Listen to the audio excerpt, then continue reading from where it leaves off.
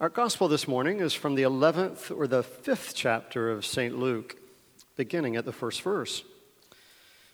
Once, while Jesus was standing beside the lake of Gennesaret, also called the Sea of Galilee, and the crowd was pressing in on him to hear the word of God, he saw two boats there on the shore of the lake. The fishermen had gone out of them, and they were washing their nets. Jesus got into one of the boats, the one belonging to Simon, who we would know as Peter, and asked him to put out a little way from the shore. Then he sat down, and he taught the crowds from the boat. Now when he had finished speaking, he said to Simon, "Put out into the deep water and let down your nets for a catch." Now Simon responded, "Master, we have worked all night long, but have caught nothing. Yet, if you say so, I will let down the nets." Now when they had done this, they caught so many fish that their nets were beginning to break. So they signaled their partners in the other boat to come and help them. And they came and filled both their boats so that they began to sink. But when Simon Peter saw it, he fell down at Jesus' knees, saying, "Go away from me, Lord, for I am a sinful man." For he and all who were with him were amazed at the catch of fish that had taken. And so also were James and John, sons of Zebedee, who were partners with Simon. Then Jesus said to Simon, "Don't be afraid. From now on, you will be catching people." When they had brought their boats to shore, they left everything and followed Jesus. This is the gospel of the Lord. Thanks be to God. You may be seated.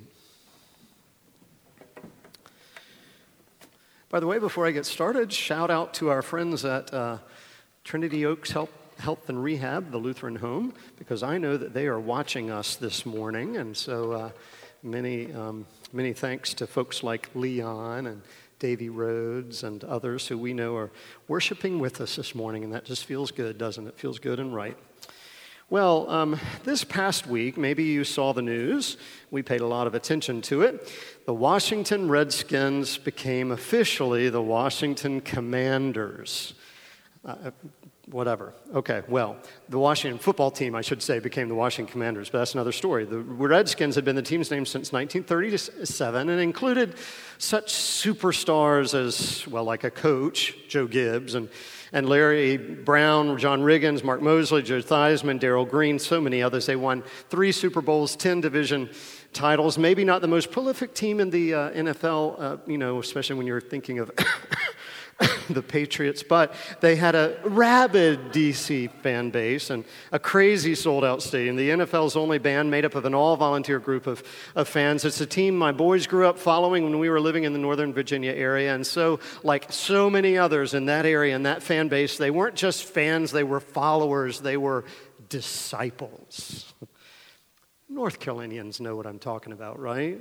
I mean, especially during college basketball season when it seems like everyone in the state is either Carolina or Duke or State or Wake Forest. I mean, maybe you went to Catawba or Lenoir-Rhyne or Davidson, but when basketball season rolls around, you bleed blue, red, gold, whatever. You're a follower. You're a disciple.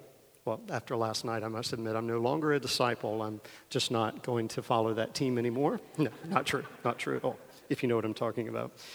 Well, today we read again from the Gospel of Luke, and as you know, we've been walking through this Gospel, as we'll do throughout 2022. We're studying the life of Jesus, and we're early in his ministry, and we've now turned the page to chapter 5, and chapter 5 has the title, Jesus Calls His First Disciples. We know them, of course, as the 12 disciples or the apostles, sometimes they are known as, who were invited by Jesus to drop what they were doing and to follow him, which is what they did. But as it turns out, that's a crazy way of understanding discipleship. Here's what I mean. To be a disciple in those days wasn't unusual. There were disciples. There were people that others would follow. I mean, after all, being a disciple simply means that you were a follower. Now, in a more formal sense, you were an apprentice, someone who sat at the feet of a teacher and did their very best to imitate their life and their teaching. What they thought you would think, how they process things is the way you would process things. Plato had disciples. Aristotle and Socrates, they had disciples. Hillel, probably the most famous of all the rabbis of that time period, certainly had disciples, as did most of the well-known rabbis of the day. But here's the thing. The only way that you could become a disciple is to prove that you were worthy of being a disciple. And here's what that meant for Jewish students. So beginning at the age of 5, they would begin memorizing the first 5 books of Scripture, and eventually the 150 of David's Psalms. Around the age of 15 or so, they would go through that kind of formal instruction for around 8 or 10 years. Then the best of the best, and that would be only a few, those who would sort of remained and had something within them that could help them take the next step forward. Then they were given permission. It wasn't automatic. They were simply given permission then to ask if they could study with a rabbi, which is a high honor.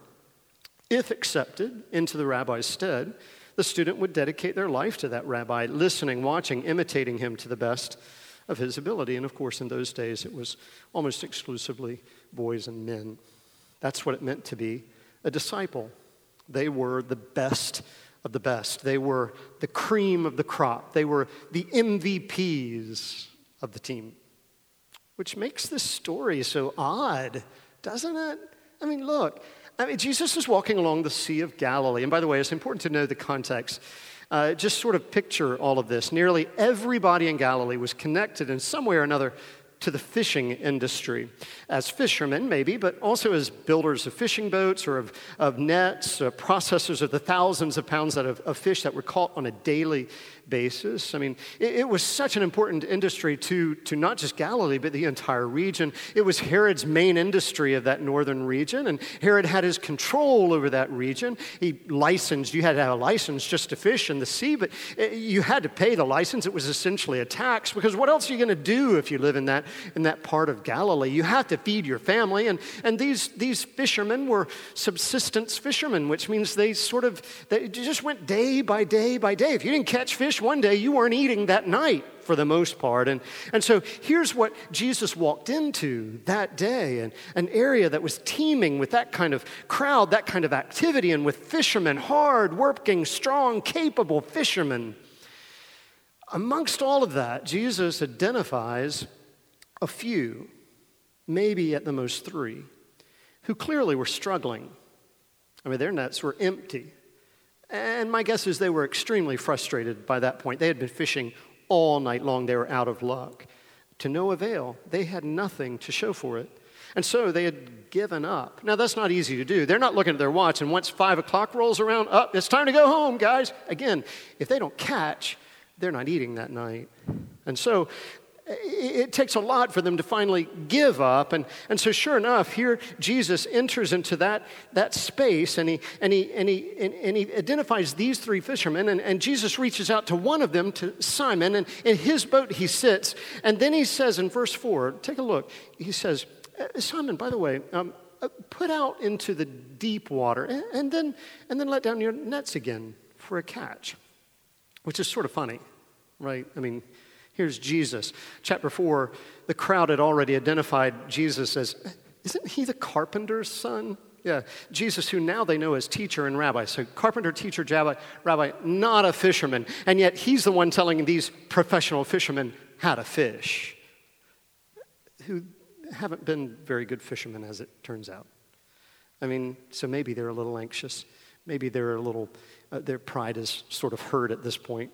Maybe they're getting a little bit chippy with one another. Maybe they're getting frustrated and angry, who knows. We do know that their hands are calloused, right? We do know that their muscles are aching, their skin is torn. Others have been catching fish that day, but not them. Which says that these are hardly the best and the brightest, right? I hate to say that about our friend Simon, but I mean, maybe they weren't at the top of their class. Maybe they weren't the cream of the crop. Maybe they weren't the MVPs of the Galilee Fishing Society. And yet these were the men that Jesus invited to be his disciples. Crazy, huh? So why would he do it? I mean, why? Well, because unlike Socrates and Plato, Jesus doesn't call the equipped. Jesus equips the called. But first, he's got to catch their attention, right? So Jesus says, yeah, go into the deep water and let down your nets again. And so they do, for whatever reason. They do.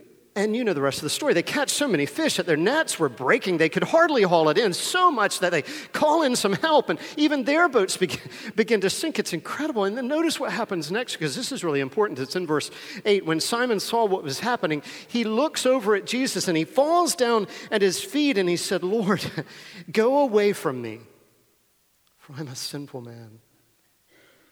Go away from me, because I'm not worthy to be in your presence. I'm unworthy to be in your presence." It's crazy to think, isn't it? That the first disciple, who we know as Peter, now that we're studying 2,000 years later, we know the impact that Peter has had on the world and certainly on the church. This man who had helped to establish the largest social and religious institution in the history of the world, the Christian church. Crazy to think that when he first met Jesus, he had those such deep feelings of unworthiness. Get away from me, Lord, because I'm a sinful man. I know a lot of people struggle with that very thing today. That there's something in your life or in your character, something in your past or maybe in your present, something in your thoughts or in your desires, something that you think would keep you from being used by God, much less chosen by God. And it strikes me that there are people in this room today or listening online today who are bought into that kind of narrative for whatever reason, that God can't use you because, whatever it is, you fill in the blank. Something, whatever it is in your own life, God can't use you because. God can't use me because, I don't know, I'm not disciplined enough, or I'm not capable enough, or God can't use me because I'm not popular enough or creative enough. After all, God doesn't use people like me. People who have been abused or sexually molested, or people who have left their jobs or fallen into prison. God doesn't use people who have been divorced 3 times. God doesn't use people who have a shady past. You see, God only uses people who are good with their money, who are successful in life. God only uses people who are at the top of their game. I don't know, maybe that's the narrative you've been led to believe also. But here's the thing. God doesn't follow that narrative. You get that, right? God doesn't follow along with that narrative. That's why he chose Simon that day along the Sea of Galilee to be part of his promise, to be part of his future. God wasn't looking at Simon's resume. God was looking at Simon's heart. And even though Simon thought he was entirely unworthy, Jesus knew that he was entirely worthy. It's crazy, isn't it? I mean, these are the very first words that Simon says to Jesus. The first words, "Go away from me, Lord. Go away from me, Lord, because I'm a sinful man. Go away from me, Lord, because I can't be in your presence. Go away from me, Lord, because I just can't, there's stuff that you don't know about me that I don't need to be in your presence. You're too mighty and wonderful in whatever you are and bring to this place. I don't bring any of that, and you don't want to be in my presence, Lord. There's stuff within me and around me and through me, stuff in my past and stuff that I'm going through right now. I'm just not worthy to be in your presence, Lord. Go away from me, Lord." But as it turns out, you know, I hope, right? That's not Peter speaking. That's the narrative speaking through Peter. I mean, that's the narrative that he's long believed about himself. That's the pain that's been in his heart. That's the guilt that's been in his soul. That's the agony that somebody's going to find out about his shady past. That's the worry that people are going to find out that he's not a very good fisherman, that he's not a very good dad, that he's not a very good husband. You see, that's the narrative that keeps on working on him in his brain and his mind, constantly swirling him around. It won't let him go. It eats at him day and night. Go away from me, Lord. But Jesus grabs him by the arm and he says, "I want you to step away from that narrative, Simon. And I want you to follow me. Step away from everything that's telling you that you're not good enough or strong enough or creative enough or popular enough or successful enough. Step away from everything that's telling you that you are not worthy and follow me so that you can see how very worthy you are." Because God doesn't call the equipped, God equips the called. And notice this, by the way, it's just one of those times that what's not in the story is maybe one of the most important things that's in the story. You see, when Simon falls at Jesus' feet, you see that, right? And he tells him that he's a sinful man. Jesus doesn't tell him to go home and clean up his act and then come back. We might expect him to say that. To say to Peter, okay, I get it. You got some junk going on. You go home and take care of business, right? Take care of some of that stuff and come back when you're at a better place, and then we'll talk. He doesn't tell Simon to change before he can follow, because that would be part of that same messed up narrative that far too many of us were taught. I don't know when you were taught that narrative, or we were taught that narrative, or Simon was taught that narrative, but way too many people have been taught that narrative. You know, the one that tells you that God's love is the reward for our change. But the truth is that God's love will be the resource for your change. Friends, if you're feeling unworthy today,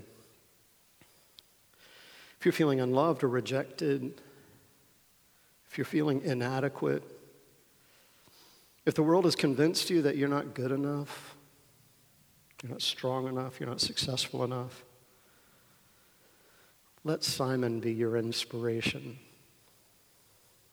Because if you will, he will be the strength that you need to believe deep in your heart what we are taught in 1 John chapter 3 when he says, see what great love the Father has lavished upon us, that we should be called children of God. And that is what we are. And if that is what we are, do you know what that makes us? In Christ, it makes us worthy of God's every care and God's every attention. In Christ, it makes us worthy of God's call and of God's purpose in our lives.